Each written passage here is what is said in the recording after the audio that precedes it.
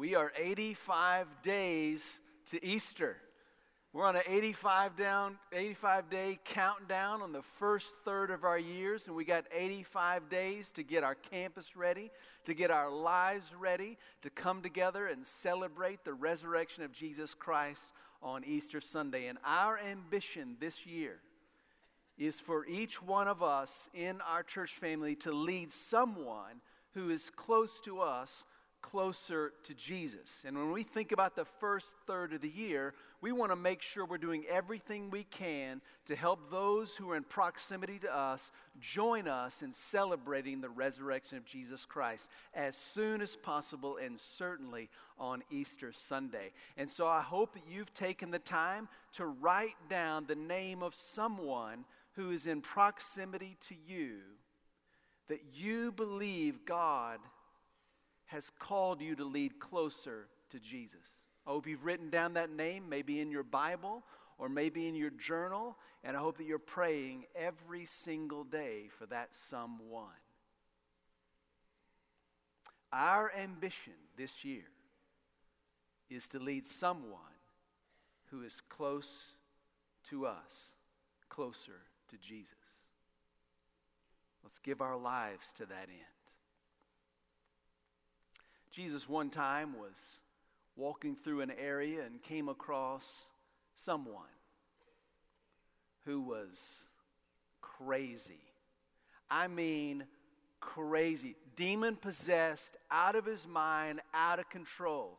He was living outside of a community in an area where there were a lot of tombs and caves where dead people were buried. He was out there running from cave to cave, screaming constantly, was completely out of his mind, had taken rocks and cut up his body. He hadn't put on clothes in forever. He was a disheveled mess, a disgustingly dirty person, and completely out of control. The people in the community had tried to control him. They tried to put chains on him, and this man had broken the chains apart and was living completely out of his mind, out of control, until Jesus came close to him. Jesus came close to someone nobody would get near.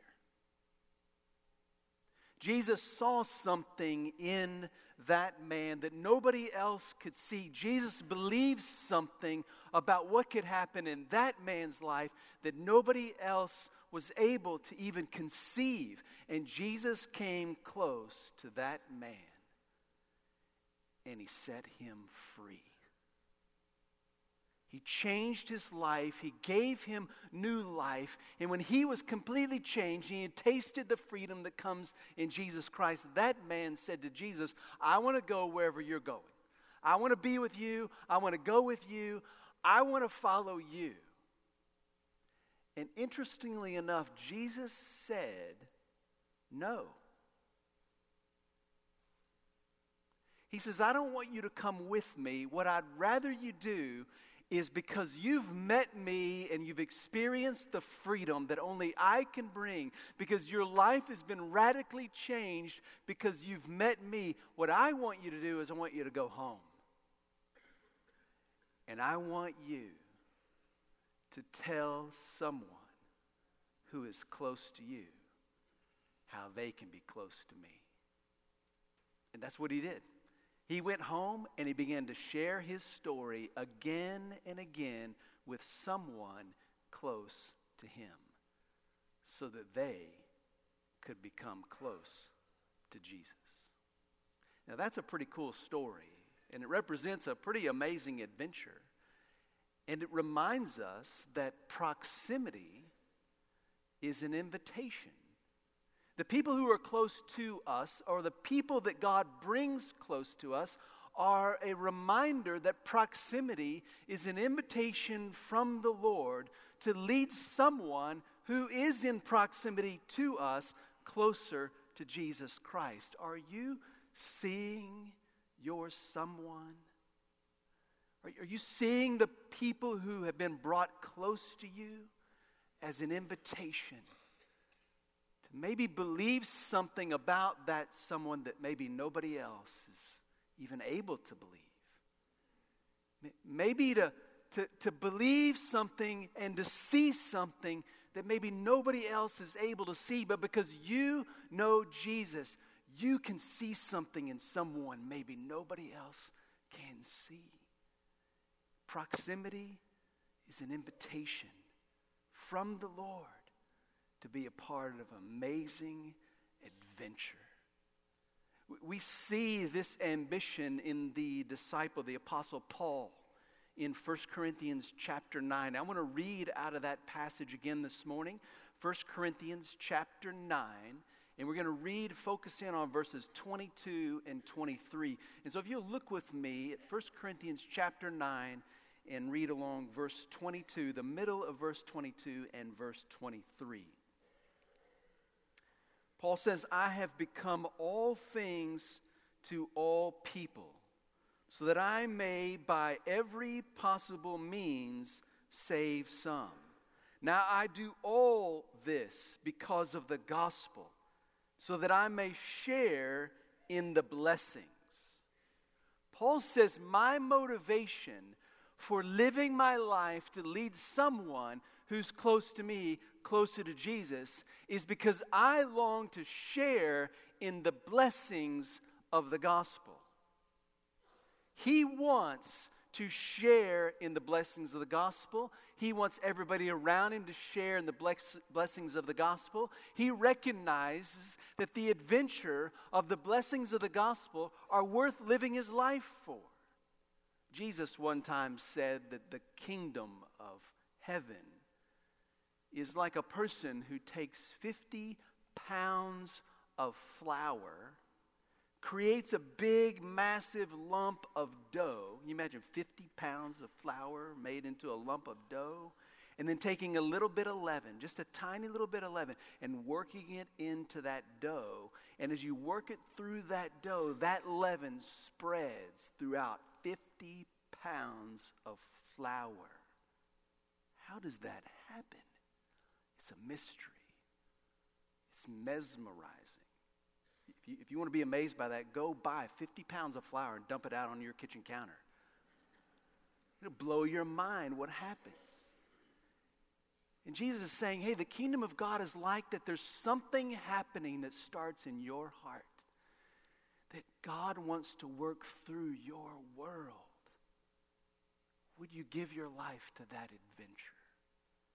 And Paul says, I am motivated by sharing in the blessings of the gospel. I want people to experience the kingdom of heaven expanding beyond imagination. And every one of us who have decided to trust Jesus Christ as our Lord and Savior have experienced the blessings of the gospel personally. We have been redeemed. God has taken us from death to life. He has brought us out of sin and into the righteousness of Christ. Every one of us was in as much bondage as the demoniac out in that crazy tomb-laden area. We were as in bondage to sin as he, and we have been set free and given a story just as significant. We have been redeemed and given life.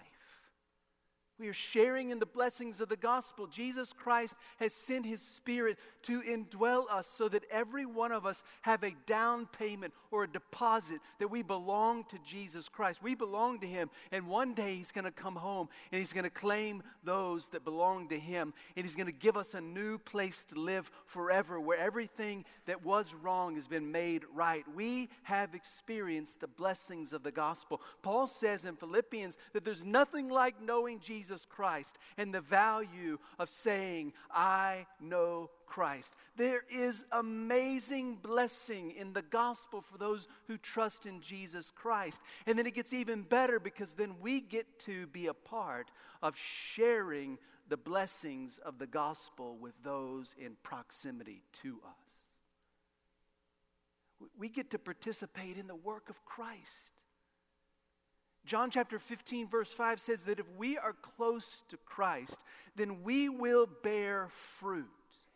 John 14:25 says that we will do the works of Christ and even greater things that Christ has done. Do you know what that's referencing?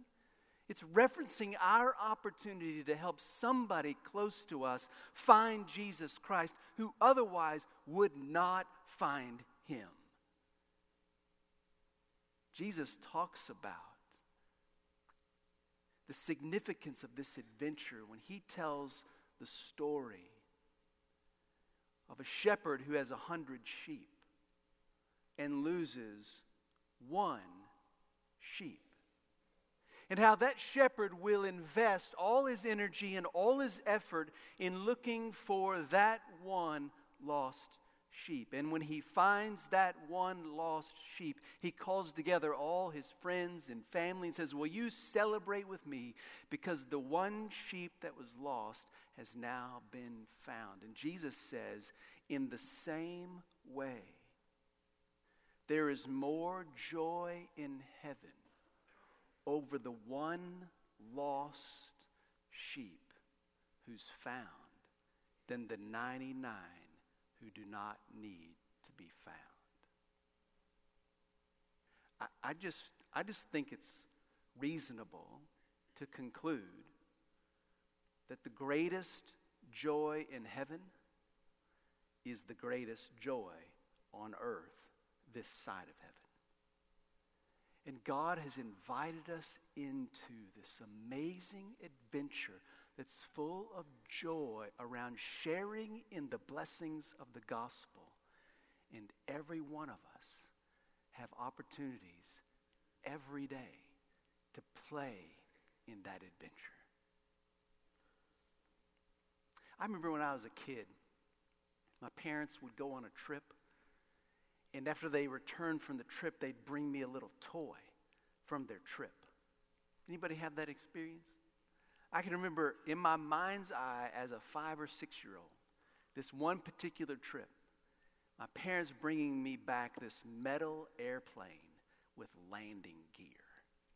And I can remember sitting on the kitchen floor, the linoleum kitchen floor, and playing with that little metal airplane, thinking this was the greatest thing ever.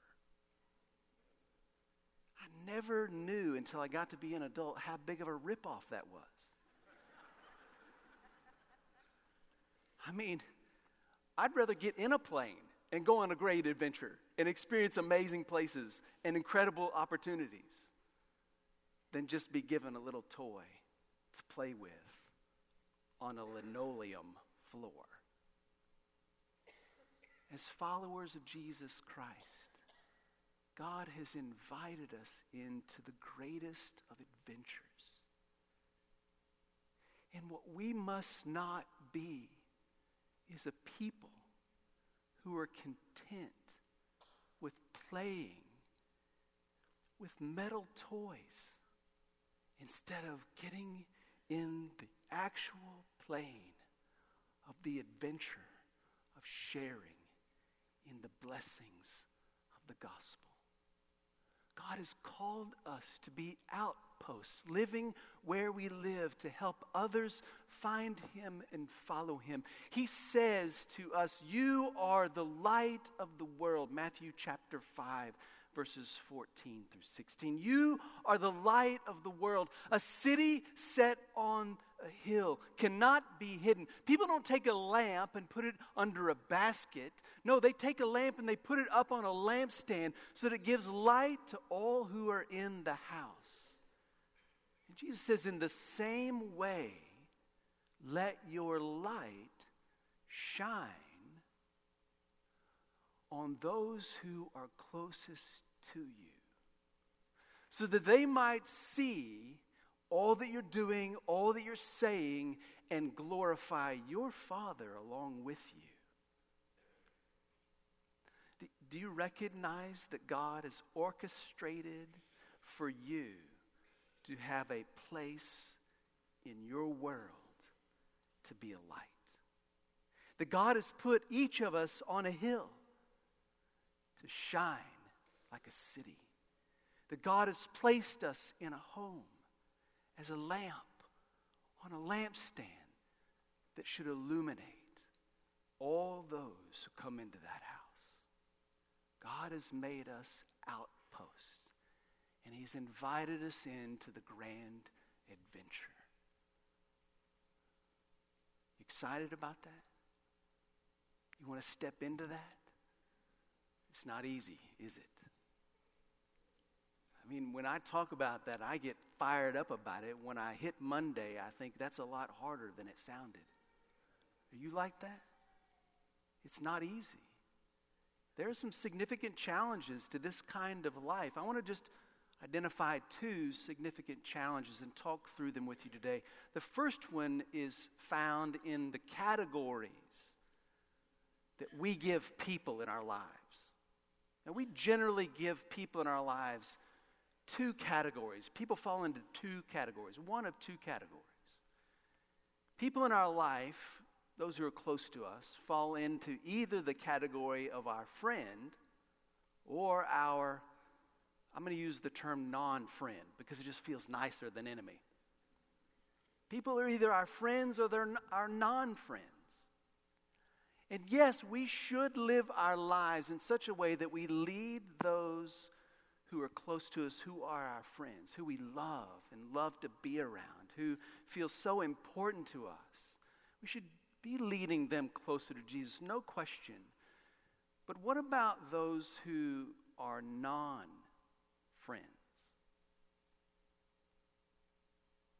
That's a little bit more challenging. And yet Jesus says in Luke chapter 6, verses 27 and following, he says, hey, what credit is there for you if you love those who love you? What good is it for you if you do good to those who do good to you? Here's what I want you to do. I want you to be a people who love your enemies, love your non-friends. I want you to look at those who hate you or mistreat you or who you'd rather not be around. I want you to see them, and I want you to understand that the distinctive of the gospel in your life results in the distinctive of loving your non-friends. Those who are close to you, that you don't necessarily like being close to, those who are close to you that are hard to live with, those who are close to you that treat you in a way that you don't appreciate and you'd rather not be treated. Those who are non-friends are supposed to be people we are leading closer to Jesus. That is a distinctive that sets us apart from the rest of the world, and it's something a follower of Christ should be resembling in their daily life. Now, that's not easy. But might it be that the gospel's work in us, remember, God demonstrated his love for you when you were an enemy. It just might be that God's work in us as we grow closer to Jesus would allow us to have a vantage point towards someone that's more like a non-friend, maybe that nobody else wants to get around, maybe that nobody else can see anything in, maybe that nobody else will really believe something special can happen because of Jesus Christ. Maybe, just maybe, you being close to Jesus and close to that person enables you to see something, believe something that nobody else can see or believe. And I just want to propose maybe we're close to them because that's their way, maybe their only way to become closer to Jesus. That's not easy. You know, the other big challenge kind of appears in the form of time. You know what we often say, myself included, we often say things like we are busy.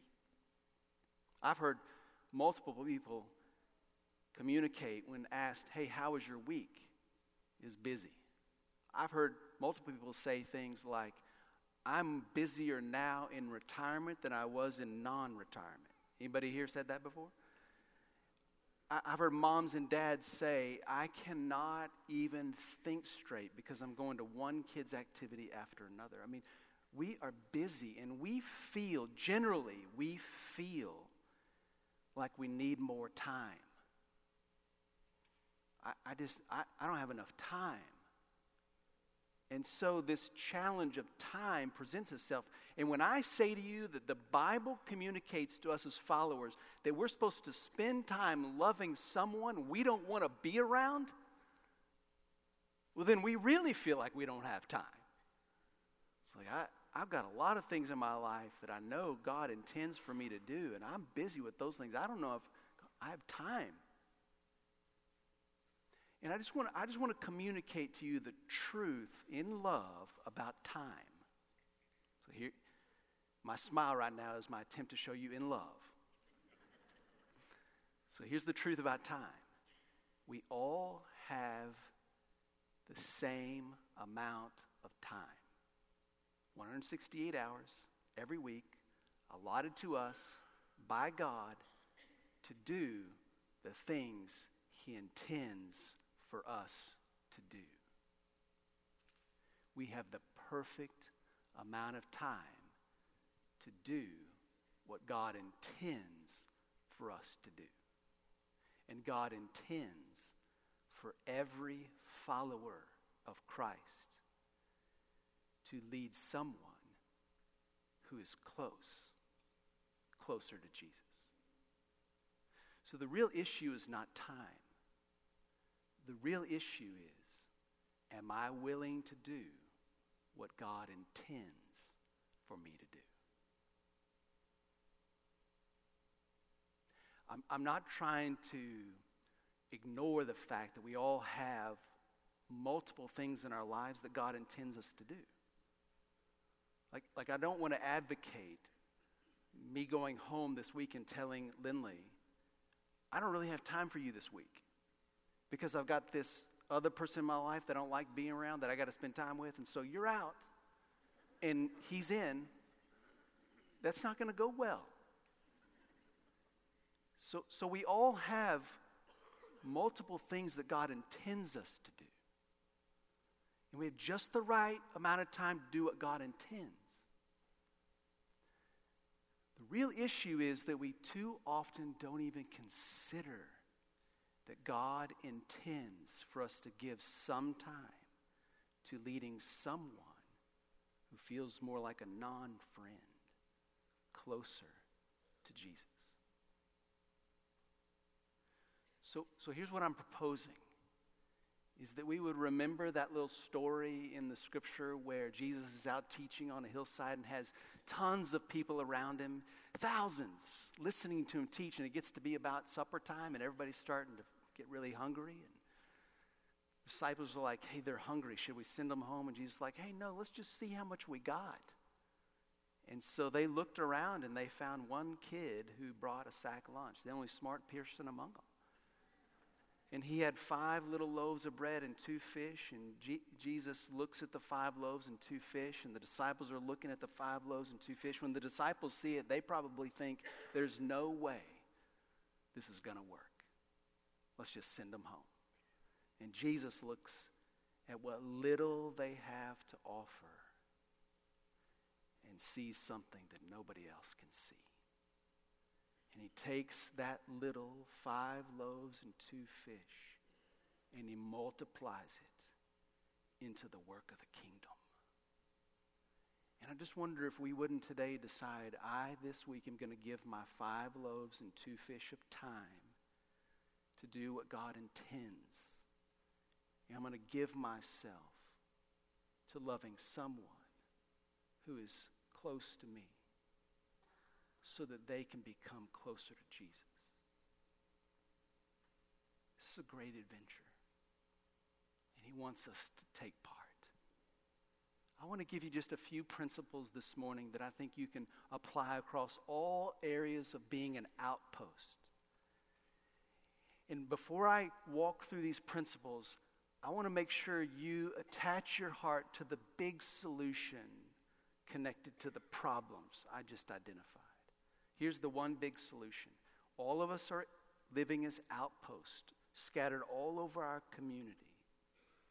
And we're facing the difficulty of living a life trajectory that's not natural. It's not natural to love our enemies. It's not natural to give our time to things that are really hard. And so if we're going to live this kind of lifestyle, here's the one big solution.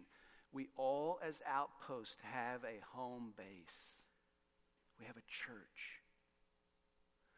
Do you know that you can't lead somebody closer to Jesus if you're not getting closer to Jesus? And do you know that the church is uniquely designed to keep helping you week after week get closer to Jesus? Do you know if you live a life of leading other people to Christ, you're likely going to suffer along the way, personal cost? Do you know that whatever personal cost you suffer for standing for Christ, the church community of faith is meant to come alongside and replace that cost in your life? Do you know that as you live in the world trying to help somebody find Jesus Christ, the world's going to seek to lure you in? But the church is designed to stand in your life and say, hey, I see a little bit of drifting towards the world in your life. Let's get on back here to following Christ together. And the church is designed to help you avoid that threat in the world. You know, when it comes to living a life, loving your enemies or your non-friends, or leveraging the time you have, trusting that God will multiply it, that kind of mentality is not a mentality that's natural for us. But here's the thing, the church is designed to come alongside us and to keep encouraging us to live that way.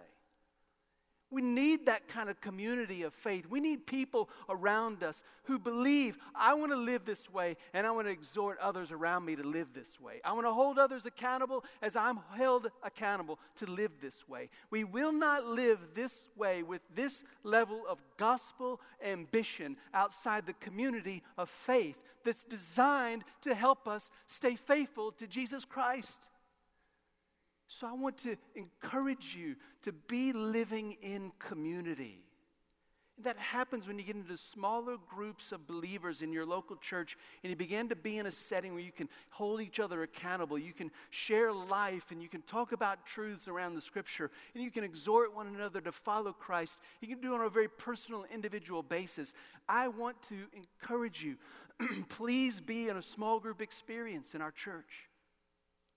There's lots of opportunities for you to plug into a small group experience. There are on-ramps to ongoing small groups that are Bible studies and men's 4x4 and Wednesday night studies that get you in a smaller environment where you can talk about God's truths and share about where God is working in your life. You can hold each other accountable, challenge each other to faithfully follow Christ.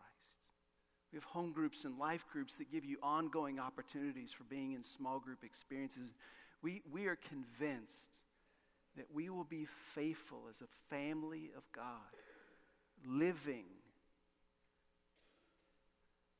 so that we help others love God and love people. Only when we are in community and challenging each other to live that way. The church is the one big solution. So here are the principles. Going to live as an outpost. The basic principles that apply to all outposts. So I'm going to give you some specific principles related to your family, your workplace, and your neighborhood. But let's first just talk about general principles. And you can see these in your worship guide. In your worship guide, in the Go Deeper section, you can see an acronym. And this acronym is the word bless. So God has called us to be a blessing to the world we live in. And I want you to think about how you live out being a blessing in the outposts where you are, knowing you have a home base that is going to support you through that challenge. So you bless, be. You begin with prayer and fasting.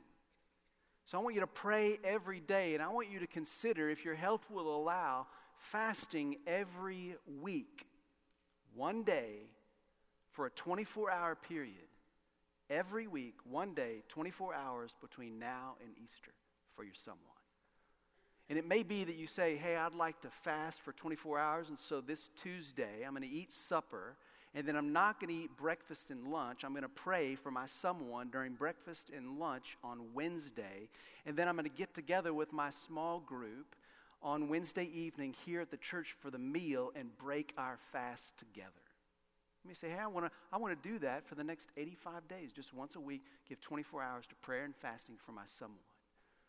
Bless. Begin with prayer. L, listen to their story. You know, people love to talk about themselves.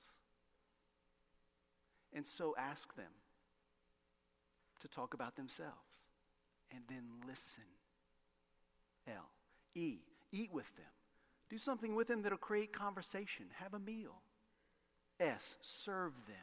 Just love through service. Give yourself to them in some ways where you can serve them. And then the final S is share your own story. When the opportunity presents itself, share what God has done in your life. Just go to the people close to you and share your life change story. Bless people. Now let me give you one key principle for the outpost among your family. Have you ever gone to see your family and maybe for a holiday or something, and you've gone up to the front porch, they're expecting you, they know you're going to be there, and you knock on the front door and nobody comes to the door? You ever done that before?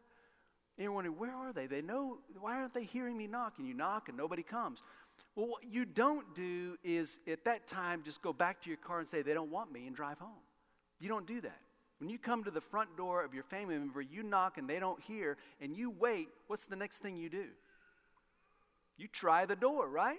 And if that door's open, you're like, I'm here, and you announce yourself, and that's just the way you do with family. So here's principle number one. Don't ever stop trying the door with your family member.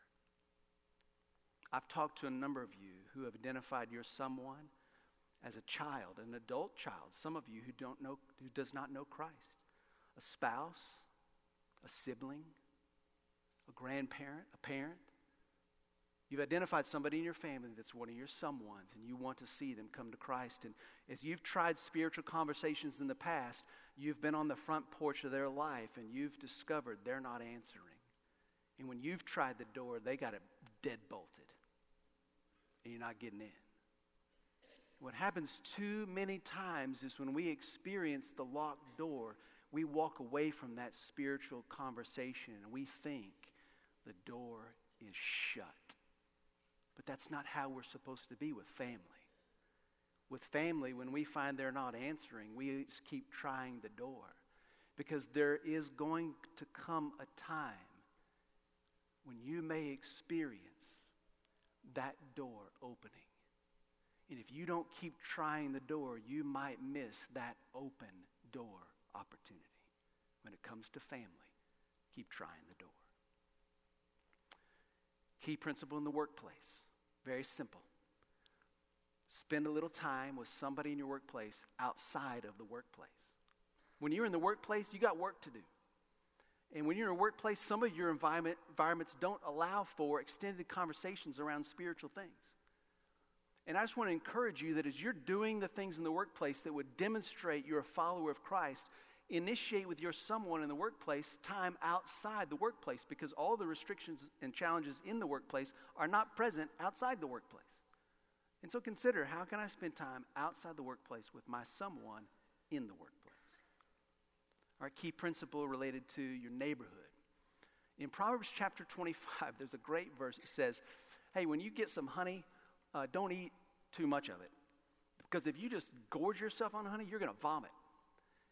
And he says, when it comes to your neighbors, don't spend too much time at your neighbor's house, because you're going to make them vomit. I'm just telling you what the scripture says. So here's what I think that means. We ought to be cautious about the kind of time we spend with our neighbors, because there's something about living in proximity to a neighbor that can create circumstances where our welcome can be worn out really fast. And so I'm not telling you don't go hang out with your neighbors. I'm not telling you not go to their doors and talk to them. I'm encouraging you to do that. But I'm encouraging you to take note of the scripture's wisdom. And when you go to your neighbor's front door, bring a gift, like bring some honey. Bring something. Bring something for your neighbor. You don't want to wear out your welcome. So most of the time when you interact with that neighbor, bring a gift. Some of the time when you interact with that neighbor, bring a need. The scripture also says in Proverbs that there are times in our lives where the neighbor close to us is more uniquely capable of helping us in our need than the brother far away from us. And there's just something about when you express a need and your neighbor can help meet that need that creates bridges of relationship and conversation. And so interact with your neighbor, but know that proximity to your neighbor can create a quickly worn out welcome. And so every time you're in position to be around them, bring a gift and occasionally a need. And I think you'll see God open conversations and opportunities in your neighborhood. We're outposts. And God has placed us close to people.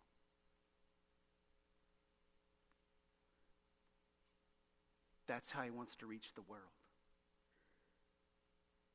That person close to you is how God wants to reach the world. When God said to that demoniac, "You're not going with me," because there are people in your hometown that right now I'm far away from, and I'm not going there anytime soon. But you can go there and be close to somebody I'm far away from. And if you go there and you're close to them, you can lead them closer to me. Do you recognize this grand adventure you've been invited into starts with somebody in proximity to you? And if you lead somebody in proximity to you closer to Jesus Christ, that somebody will be closer to somebody you're far from, and they will see Jesus. This is how we reach the world. There are some in this room that will never make it 3,000 miles around the globe to tell somebody about Jesus.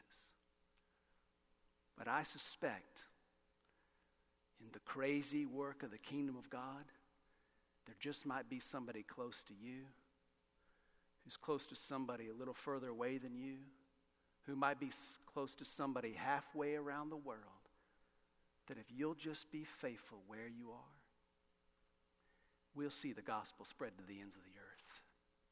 And we'll be amazed that we got to play a part. Lead someone who is close to you, closer to Jesus.